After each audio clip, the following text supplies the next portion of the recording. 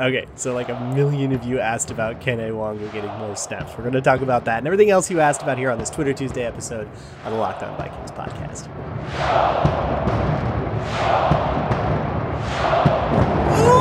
Ooh-wee! You are Locked On Vikings, your daily Minnesota Vikings podcast, part of the Locked On Podcast Network, your team every day. What's going on, everybody? Welcome to the Locked On Vikings podcast, part of the Locked On Podcast Network, your team every day. Thank you so much for making Locked On Vikings your first listen. As always, I'm your host, your pal, and the kid you copied off in math class. My name is Luke Braun. You can find me on Twitter at Luke Braun NFL, and the show is on Twitter at Locked On Vikings. If you are a YouTube watcher, you may have noticed that there was no show uploaded on Monday. That's because I was on the road. There was still an audio show, though, so if you missed it, I did a little recap of the Vikings 49ers game, kind of an immediate reaction thing. As we always do on the Monday show. That's on Spotify, iTunes, whatever you listen to podcasts on normally.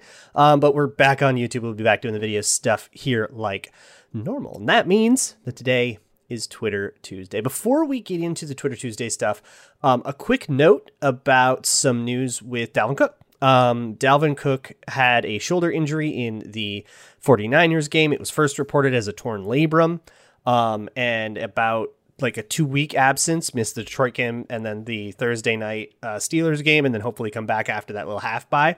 Turns out that apparently it wasn't a torn labrum, according to Zimmer. Although, I don't know, Zimmer telling the truth about injuries is like something I don't really trust, but whatever, labrum or not. Adam Schefter also came out and kind of confirmed the Vikings expect this to be a 2-week injury. Now, look, every injury, there's kind of a range of outcomes here, so you can only ever have your best guess, but their best guess, for whatever that's worth, is 2 weeks. Could be more. We just kind of have to wait and see. But for now, that means it's the Madison show and the Nwangwu show. So that kind of brings us into our mailbag. If you have a question for the mailbag, you can send it to me anytime. You can fill out the Google form. That's always in the show notes. You can send an email to lockedonvikingspodcast@gmail.com. You can send it to me on Twitter at Luke Braun NFL or at Locked On Vikings, or even leave a YouTube comment if you are a YouTube viewer. Hello to you all. So let's do the first one. So a million people asked this. I got a ton of versions of the same question, which is basically about what happens with Nwangwu now. Should he get more reps? Why isn't he getting more? Blah, blah, blah. So I'm going to go on a whole spiel. I'm going to take a while to do this. But the question version of this I'm using is the one that comes from Adam Feist, who asked, how can the Vikings get Nwangwu more involved with the offense? Okay, so there's a whole bunch of facets to this. But to answer the direct part about it, I think it's going to happen just sort of like by necessity. If Dalvin Cook's out, Madison is going to have to be spelled by somebody, and Nwangwu is the next guy up. We do this kind of all the time with rookies. We just did this with like Wyatt Davis. We did this with Christian Darrisaw a couple weeks ago, who's coming off an injury. So we did it with like Justin Jefferson last year, and guys who didn't work out like Drew Samia. We do this a lot with a rookie where they come in and either they just suck like Samia, or they're not ready like Jefferson, who I'm not speculating on that. Kirk Cousins came out directly in the offseason and told us, oh yeah, it took him about half the year to get ready, which is why he wasn't getting as many targets earlier in the year. He was on like a limited playbook. And then when he was ready, he could run more plays. Then things kind of snowballed. That is a thing that happens with every rookie. It happens every year, all the time, constantly. And we always kind of hear the same chorus of like, well, why aren't we getting this guy reps? You know, why aren't we giving him a try? Why aren't we giving him a chance? What if he's good in the whole time? And here's what I think happens with rookies. They are not ready till they are. And like football is a fast moving game, especially for a position like running back, but for any position, things develop too quickly to think. That's like the biggest thing. You ask any coach or player that you have to feel it. You might hear coach cliches that sort of refer to this, like the game is slowing down for him, or, you know, that's what I kind of mean by ready to play is, are they able to do what they need to do, but do it instinctually, not thinking about it? I bet if you took any layperson and you gave them study materials and said, you get $2 million if you can pass a quiz on this stuff at the end of the day, and gave them like a playbook and, you know, months. And if they could study that playbook for months and pass a quiz on it, they get $2 million. I bet a lot of people could probably pass that quiz. But it is such an entirely different thing to get into a game and have to apply that knowledge so quickly that you don't get to think about it. You have to have it all down to muscle memory and feel and instinct. And some guys never develop those instincts. We call them draft busts, right? But some guys just take some time and experience to develop those instincts. It takes a lot of reps, and it's hard to get reps for your Devi players in the middle of the season when you're trying to get ready for a game that's tomorrow. That's a difficult thing to do, which is why rookies, they seem to develop a lot more in off-season programs than they do in season to me, even though in season's a longer period of time. So, yeah, you gotta feel it out. And what I think happens is a player is not feeling it out right away. They're transitioning, they're still thinking, they're learning new stuff, they're still kind of bogged down in all of it. And then eventually it starts to get more comfortable, and eventually they get to a point where they feel it. At that point, they go in and then they play well because they have that instinct, they have that feel, they've got a rhythm for the game down. And once that happens, that natural athleticism that was all in all the testing and that was on all their tape and all that stuff starts to take over, and they do well. And then all we saw as fans was they didn't start for like 12 weeks and then they came in and they were good. And to us, we kind of see, we were told not good enough to play, not good enough to play, not good enough to play. And then very good all of a sudden. And we kind of think, well, that's way too sudden. They must have been good the whole time and the team only now realized it. But I don't think that's what happens. I really do think it is sudden because like your athleticism doesn't matter if you're still thinking. So with Nwangwu, he's still thinking for sure.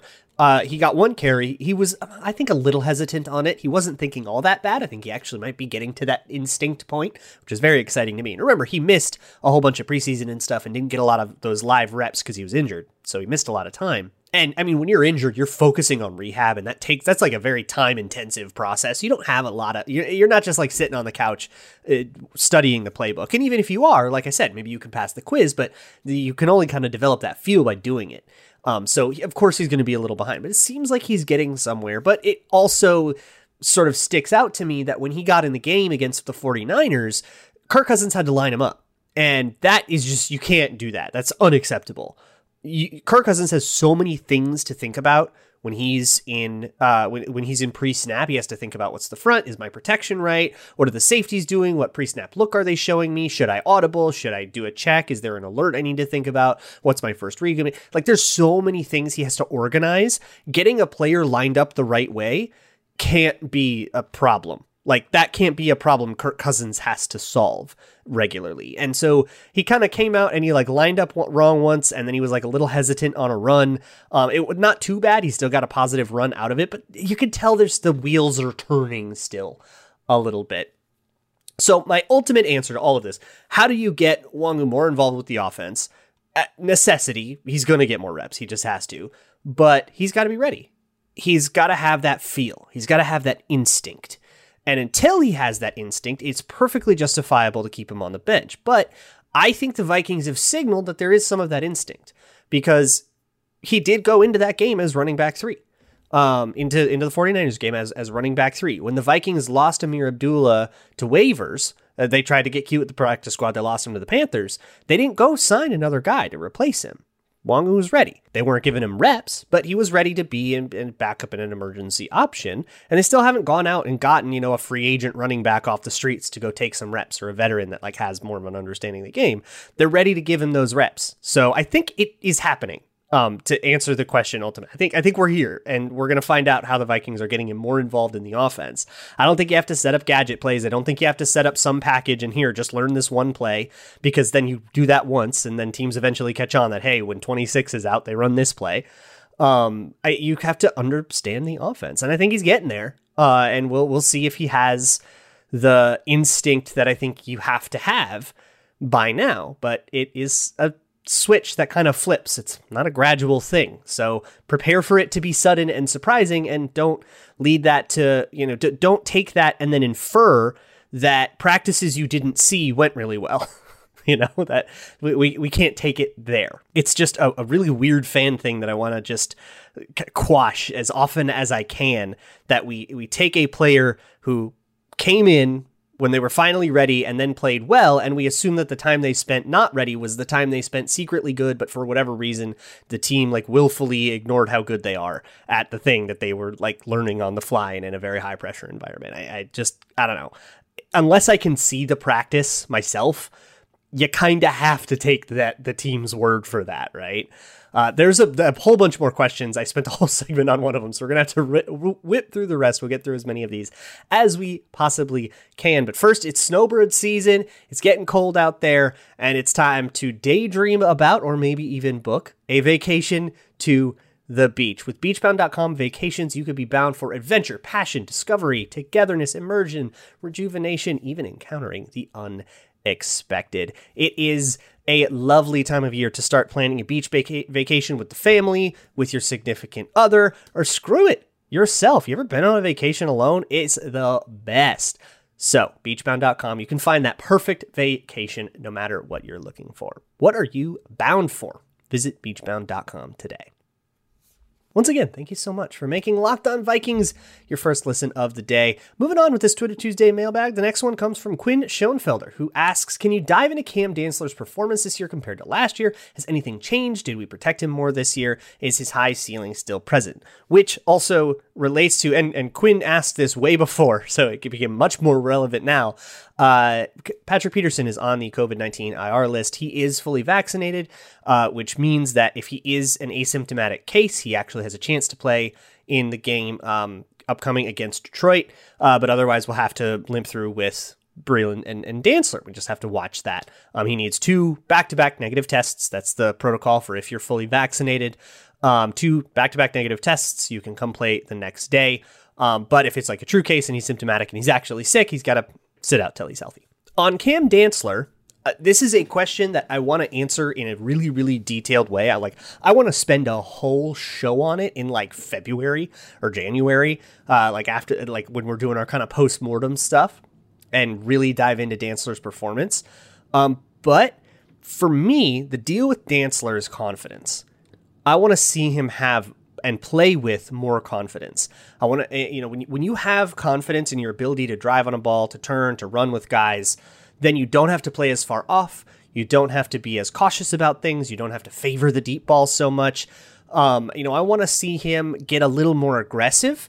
And then if a guy runs by you, you can turn and run with them because you have good technique and you trust your good technique. This is where you need to get, that's where you become a good cornerback. And I think Dantzler is doing that more often, but not often enough, I guess is where I'm going to put him right now. But I think he's also, he messes up the assignment sometimes. He'll get confused sometimes still. Did that a lot his rookie year, less this year. And I don't know. I like the path that he's on. I like the development that he's taking. He's not a starter right now, which sucks because I kind of thought in the offseason, I was really excited about him because there was a couple of really good games in his rookie year. But it's a game of consistency right now. He's got it in him, but it's a game of consistency. James asks, in a sport where every yard and penalty matters, do you think it's time for the NFL considers implementing a Premier League style VAR system that will review every play alongside the refs in order to further minimize the amount of penalties missed? So I'm not a Premier League fan, but doesn't everybody hate VAR? I don't know if do people like VAR? I thought people did not like it. So here's what I don't like. It's reviews are taking too long. And I think this year, reffing in particular, a lot of people have complained about the officiating and making wrong calls and stuff. For me, what bugs me is the operation of the game. They've had a really difficult time. I think it was just was it Sunday night or Monday Night Football game where they couldn't get the ball set correctly and they couldn't get the line set correctly and they were ruining the rhythm and the flow of the game. The number one job of an official is to facilitate just the kind of blow to blow operations of the game, to get the ball set, get the ready for play going, blow the whistle, get the ball set, get the ready for play going, play happens, blow the whistle. That cycle and getting that rhythm going, that's the ref's job. And then I think penalties and flags and enforcing the rules is the second job after getting the game to flow. And when you can't get the game to flow, that really, really frustrates me. Now, what you're talking about, I don't know exactly how VAR works. Again, not a soccer fan, but you're kind of describing Sky Judge or the New York review booth. And that does exist. So right now, if there is a questionable call, at any point, a review team in New York can just elbow their way into any game and say, we're going to do a quick review. And if they pull that trigger, but within before the play clock gets to 20 seconds, I think it is, They always have the ability to push that button and just say previous play under review. Nobody had to challenge it. We're just doing that. And they've actually done some really sneaky reviews that you might not have even noticed that could have overturned a call or something like that, but like didn't or whatever, that haven't disrupted the flow of the game.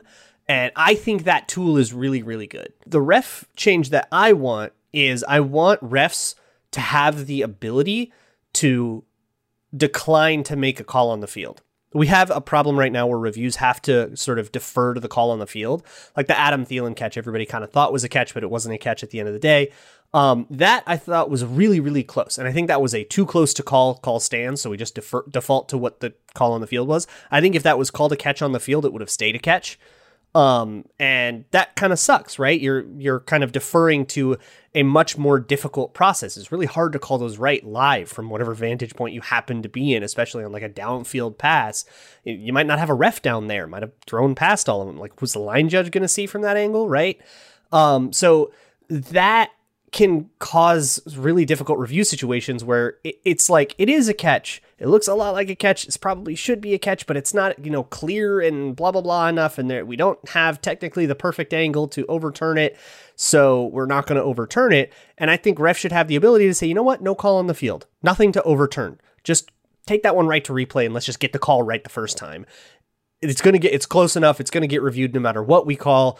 Let's just skip that part and just go straight to the review. And that would probably speed things up as well, because you're, cutting out the weird huddle and discussion in the middle of the field about whether or not the thing was a catch or whether or not he was across the goal line or whatever the thing is. I don't know, that could streamline and improve things and probably lead to fewer controversially wrong calls. Chris Tree asks, can the Vikings look into hiring a coach whose job is simply clock management? Do other teams have a position similar to this? Seems like this is an issue every single week. So yes, teams have a clock management guy. I think the Ravens have one. It's a thing that people are starting to do. I don't think a clock management guy would fix Mike Zimmer. Mike Zimmer made a conscious decision that was bad. A clock management guy would be great for a coach who just forgets about the clock or just like panics and uses a timeout wrong or something like that, or just can't handle that in addition to all the other duties that a head coach does. But Mike Zimmer is making a decision that is a bad one. But if you put a clock management guy in there, he would just make the same decision and just tell the clock management guy to act accordingly. He would make the same decisions as, hey, we're going to let him run the clock here because I don't want to give them extra time or whatever the rationale was for that. He probably would keep the same rationale.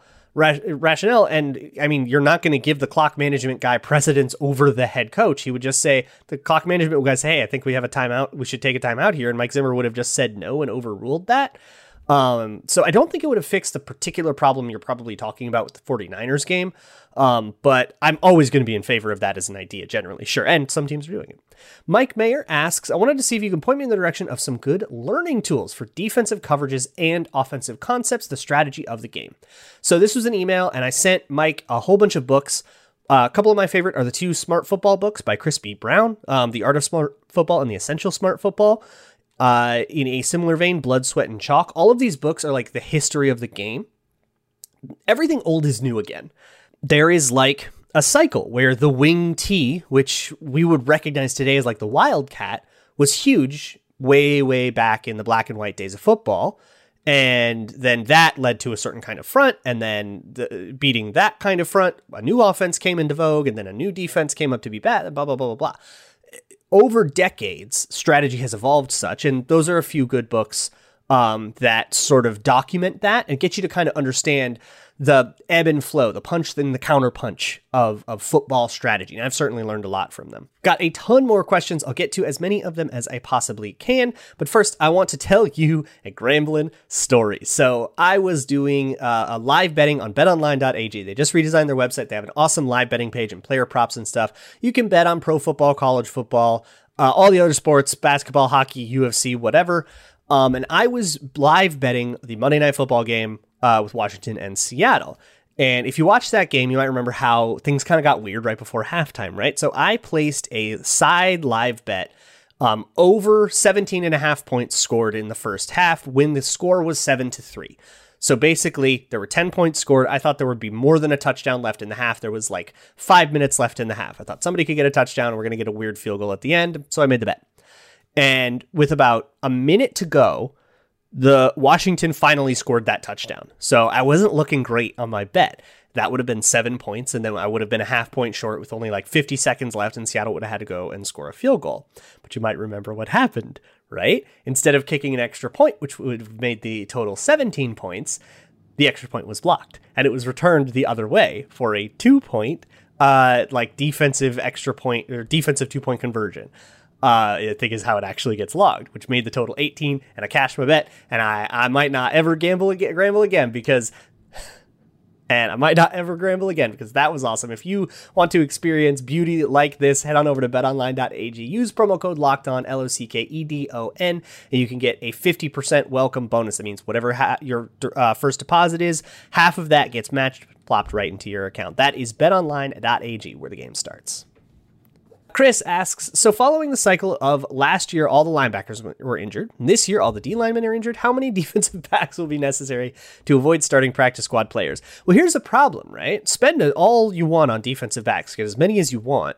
Come roster cutdown day, the Vikings will only keep 7 maximum corners, 4 maximum safeties. You only have that much room. I mean, there's a limit to how many guys you can have on the roster. You got other positions too, right? So you can only have 7 or 4 guys, which is why it's always funny when, you get stuff like Patrick Peterson's going to miss another game. Wow, what a bad signing. It's like, well, it didn't matter who they signed with that money. If that guy got COVID and pulled his hamstring, like he would have missed games, right? You can't, unless you're critiquing somebody for spending money on an injury-prone player. Like you could maybe levy that kind of accusation about like Dalvin Cook, right, who's been injury-prone. It would be kind of bad faith because a knee injury doesn't have anything to do with a shoulder injury and stuff. But if you wanted to make it something like that, you'd be making a better point. But when it comes to, I mean, look, any 6 guys, if 5 of them get injured, you're down to your practice squad, right? You could have the best 6-man group in the whole world. If 5 of them get injured, you're down to your practice squad. It's just how the league works. Tommy asks, why did Kirk fumble? And also, why was Kirk blatantly holding the Vikings defense all game? And also, why did Kirk miss the DPI call in the 4th quarter? Look, man, Tommy, we got to talk, all right? The blame game, we can play the blame game in a way where if we're just trying to dole out blame, we can't make it a binary. You can't say who is at fault for the Vikings loss. I will never accept a singular answer to that question, especially in a 1-score game.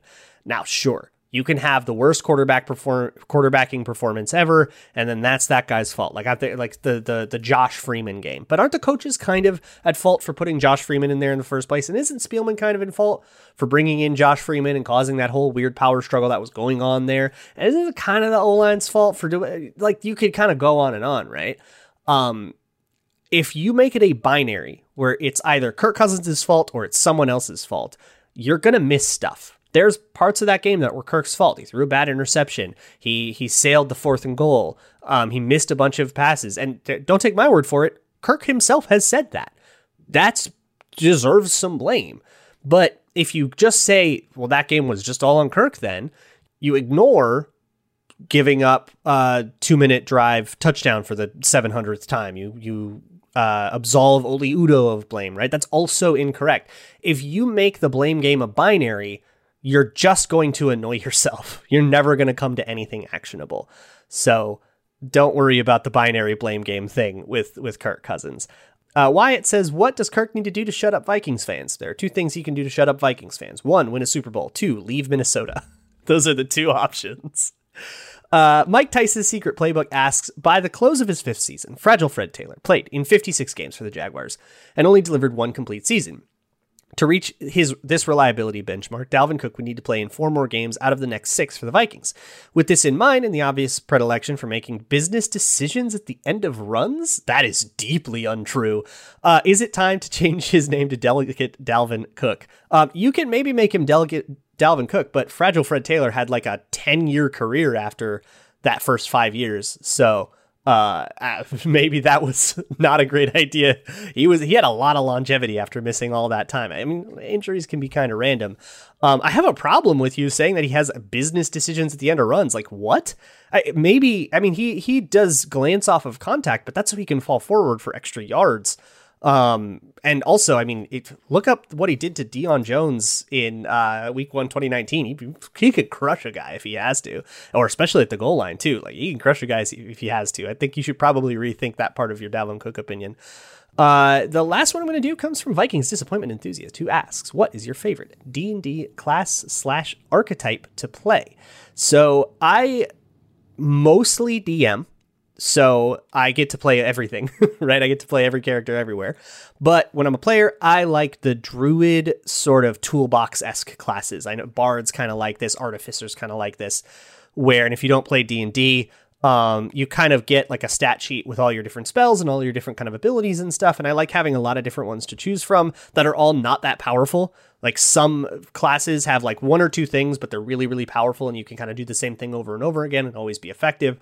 I like the ones that have a lot of versatility, but you have to find creative ways to get use out of this like bone you were carrying around, or get use out of this item you had with you or whatever. That's what I really like to play, which druid is great for that because druids can wild shape into other animals, and then you can like find a way to make it useful to be a snake for this time, or to be an owl for that time or whatever. I love that kind of gameplay.